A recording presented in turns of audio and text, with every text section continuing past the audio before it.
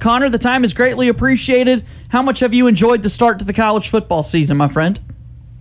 You know, it's been great, guys, but I'll be honest, I don't think I've enjoyed it as much as the Sun Belt. I don't know that anybody has enjoyed the start of the college football season as much as the Sun Belt, which I think we just have to refer to as the new premier conference in college football. It's best to do that, I think. I mean, we've heard the Fun Belt jokes from time to time over the years, but this would absolutely be the moment that they are officially the Fun Belt.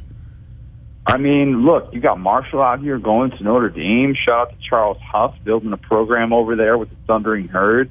I love what the Sun Belt has done. They've said, you know what, we'll go anywhere, anytime. We're going to be able to hang with these premier programs, and we don't really care that we have a fun nickname that everybody's going to poke fun at. But look, they're going to be hosting College Game Day at App State this weekend. That atmosphere is going to be second to none. Luke Combs in the house. This is like kind of apex mountain for the Sun Belt, and unless, of course, the SEC wants to add a bunch of Sun Belt teams and not wait on the ACC's grant of rights deal, which goes through 2036.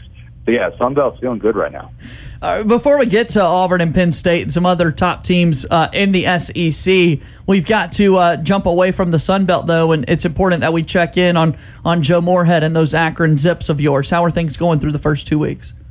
You know, it's a slow start. You know, we got to give Joe 3 or 4 years. Rome wasn't built overnight. Akron certainly will not be rebuilt overnight. Auburn fans saw last year that was a pretty sorry program that Joe inherited. Look, I picked them to not cover at Tennessee. They're 47.5-point underdogs.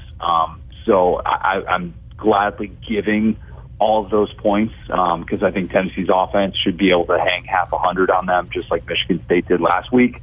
It's early. It's real early. Joe's going to need some time. Got to rebuild the culture there. They're going to work the transfer portal really well after year one. It's going to take a bit of time, but year one, we don't judge coaches based on year one. I know they might do that on the Plains a little bit, but I personally do not like to judge coaches based on their first year. 47.5, Connor? Yeah, it's high. It's real high.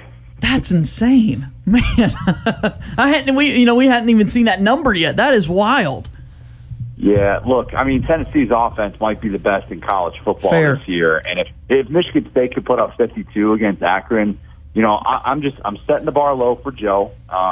He was very clear about that. It's going to be a rough year one. You know, I think they won one game last year. They're in some rough shape, but give him 3 or 4 years, and we're going to have LeBron in a suite at Akron every single Akron game, pretending like he's been a diehard Akron fan forever. And Joe will then have the troops rolling. So, yeah, it's just going to take a little bit. I can't wait. That's going to be outstanding. Connor O'Gara is our guest right now from Saturday Down South, getting us set for another big weekend of college football. All right, so in the SEC, we've got a couple of conference games being played this weekend. Georgia and South Carolina. The Dogs now the number one team in the country once again. What's it going to take for South Carolina to pull this off, or is there any chance that happens? Prayer, maybe. Look, I think last year you watched the Alabama offensive line all of a sudden figure things out before the SEC championship against Georgia, and that doesn't usually happen. Usually if you have offensive line issues, you don't suddenly figure them out against the defensive line as good as Georgia's. South Carolina has offensive line issues. Don't get it twisted. I mean, they are really rough up front, and this could be a long day for Spencer Rattler. But I do think we're going to see some adjustments made from Marcus Satterfield. That offense that he wants to run, which has the McVay, Shanahan concepts, really doesn't call for a lot of extra protection. You put a lot of trust in your offensive line to be able to keep your quarterback upright with those 5-man protections, with those wide sets that they like to operate out of. And this South Carolina team hasn't shown the ability to do that just yet. I think Spencer Rattler is going to be able to make some plays in this one, but I do think that Georgia, even in that atmosphere, in what should be probably, I don't know, it's probably going to feel like 125 on field level at Williams-Brice on Saturday at noon. I do think that Georgia is still going to be able to win this game comfortably, but I think that we're going to see South Carolina make some tweaks offensively and maybe figure some things out in the second half. Another conference game, this one in the Western Division, LSU and Mississippi State. Basically, a field goal separates these two teams when you look to Vegas. What do you think? How do you think this game plays out between LSU and Mississippi State? People are literally sleeping on Mississippi State. I mean, they are sleeping on them because their 2 games have ended past midnight, and the one last week went till 3 in the morning. Mississippi State's a really good football team, and that's why they're favored in this game. They are so good defensively with Zach Arnett and that 3-3-5. And people that don't know the names Tyrus Wheat or Jet Johnson, they're going to get to know them after what they do to LSU this weekend, because I think they're going to present all sorts of problems for that LSU offensive line, which just looked awful in that opener against Florida State. That was their only game against real competition so far. And I think Jaden Daniels is going to spend too much of the day running for his life. Mississippi State should have been in the top 25 this week. The fact that they weren't, and there were 31 people who put A&M in their top 25, is just ridiculous.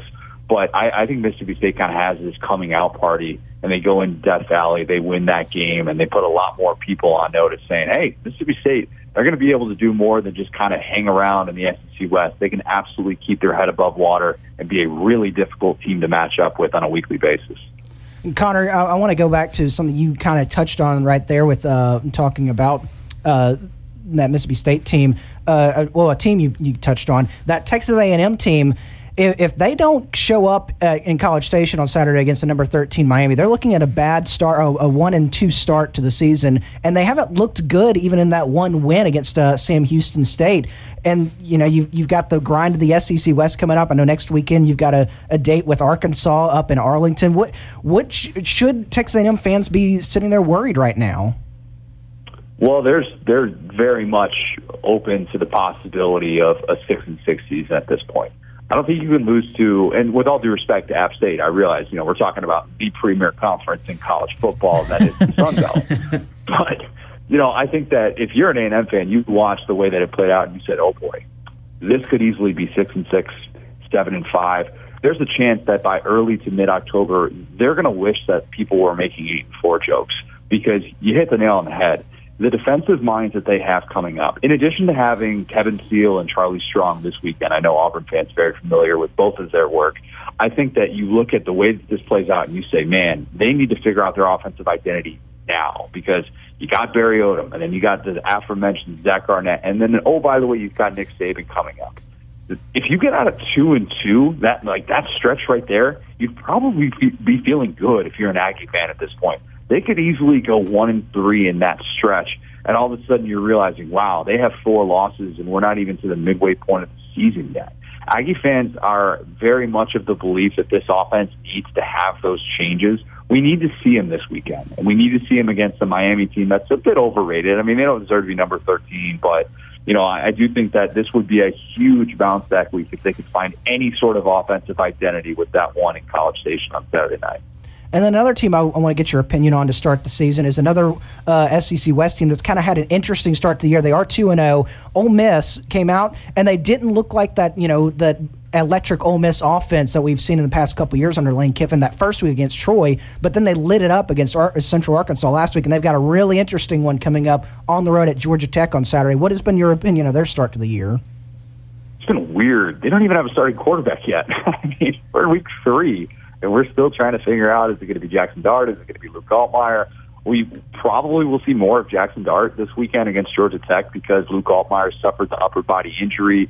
Lane has been pretty private about this entire battle and going back and forth. And I think part of that, too, is because these guys are so hot and cold. I mean, Luke Altmaier has been a roller coaster from quarter to quarter. And Jackson Dart's got a little bit too much of this 2020 Matt Corral in him.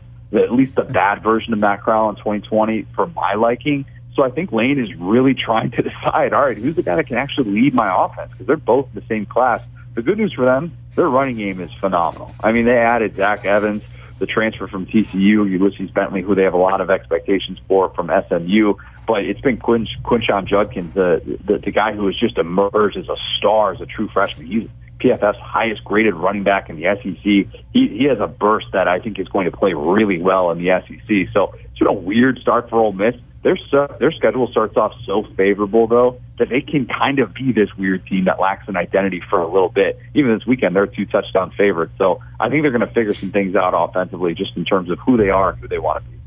All right, Connor, let's bring things more local here. Auburn and Penn State, big-time matchup in the SEC this weekend.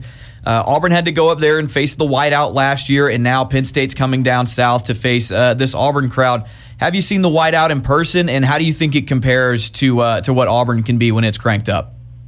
I haven't seen the whiteout in person, and I need to. I definitely need to. That's one of those places that I have not been to, and having graduated from a Big Ten school and having covered Big Ten football for a handful of years, I didn't necessarily get to make that trip, and I wish I did because it's incredible. I mean, in terms of the site, it's second to none. Now, they're 9-8 in whiteout games, right? Like, that's what we kind of forget, and it's weird that they wear the Navy uniforms even though it's a whiteout. I don't get why they do that. Maybe it'll be an orange out this weekend. That's kind of the expectation. That's what everybody's been talking about. But I do think that the atmosphere at Jordan-Hare should be second to none. It should be phenomenal because we get fired up for these non-conference games with Power 5 programs that actually have some history to them. And that's exciting to see, and it kind of creates a little bit of that different juice. Who knows? Maybe some uniforms will add a little bit more juice to it. I can't imagine they got this fired up just because they were changing the color of the face mask. I do think that we will probably see a little bit of a different kind of energy early on. Whether or not that translates to Auburn playing a 60-minute game, that might be a different discussion.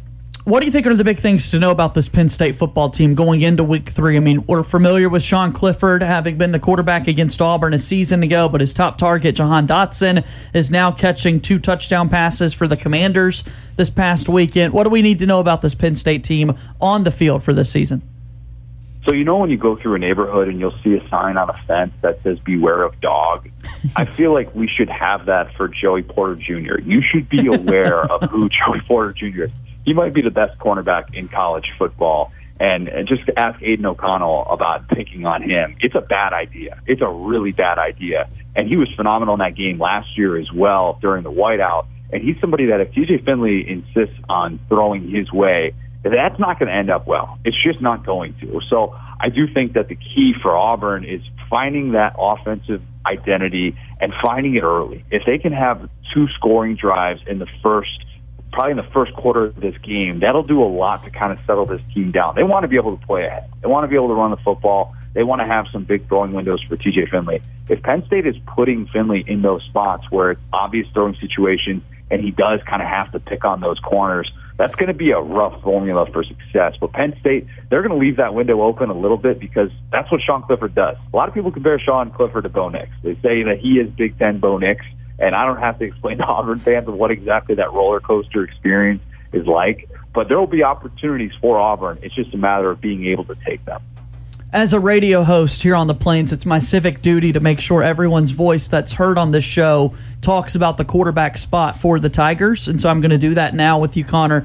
You mentioned TJ Finley there a little bit, but for 2 games, we've seen a lot of back and forth between Robbie Ashford and TJ Finley. We sat down with you at SEC Media Days and had tons of conversation about a man named Zach Calzada, who's not even factoring in right now whatsoever. So give us a little bit more, your take from the outside looking in on this quarterback room. Not great, Bob. Not great. Look, I wonder how bad it's been for Calzada because all the expectation it felt like there was coming out of media days was that he's going to be able to take this job and kind of run with it. And instead, we hear about the shoulder issues and that he's just not at the level to be able to execute their offense. And we've seen the good and bad so far, I think, from Robbie Ashford as well, albeit in an atypical role. Robbie Ashford's going to be involved no matter what. But we're seeing potentially a situation that's reminiscent of Florida last year, right? Anthony Richardson, he's this guy that's emerging, and you know that he's raw, but he's so unbelievably talented. He's an X factor.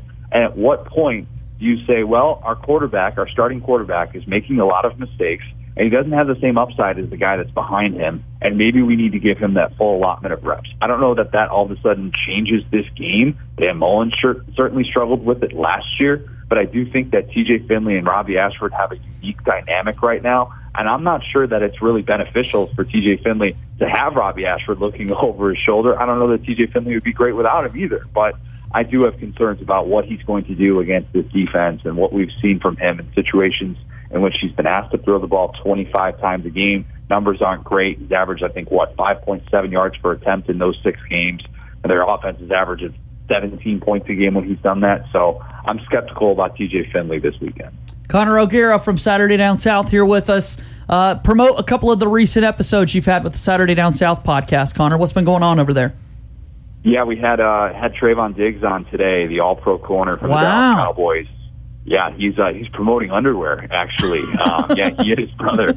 Yeah, he and his brother, Stephon Diggs, promote some underwear. So it was great to be able to have him on, talk about his career at Alabama, switching to corner, how Saban made him cry when they had their conversation. A lot of fun stuff to be able to get to with him. I did definitely suggest that his son should take Skip Bayless's job as the host of Undisputed. I think he'd be great in that role. Fun conversation. Saturday Down South podcast. Join. Find us on iTunes. Subscribe. And then SaturdayDownSouth.com. We have a lot of great content out. Matt Hayes does tremendous work for us as well. Lots and lots of stuff that's looking ahead to Week 3. We're going to be recapping all the action this weekend. College football midseason, man. What more can you want? Promoting underwear, man. That's got to be a first for anybody in the biz to have a podcast about that. That's amazing. He was good too. They have he and Stephon. They call them, and this is their words, not mine. Yeah. They are called the chief ball officers. And look, for two guys that catch passes for a living, I mean, one of them and from a defensive standpoint, one of them from an offensive standpoint. Perfect. That's it's an interesting title that they have, but yeah, they're rolling with it. They're having a lot of fun and doing some big things. Thanks for the time today, Connor. Be well. Enjoy football this weekend, and we'll catch up soon. Sound good? Absolutely. Appreciate it, guys.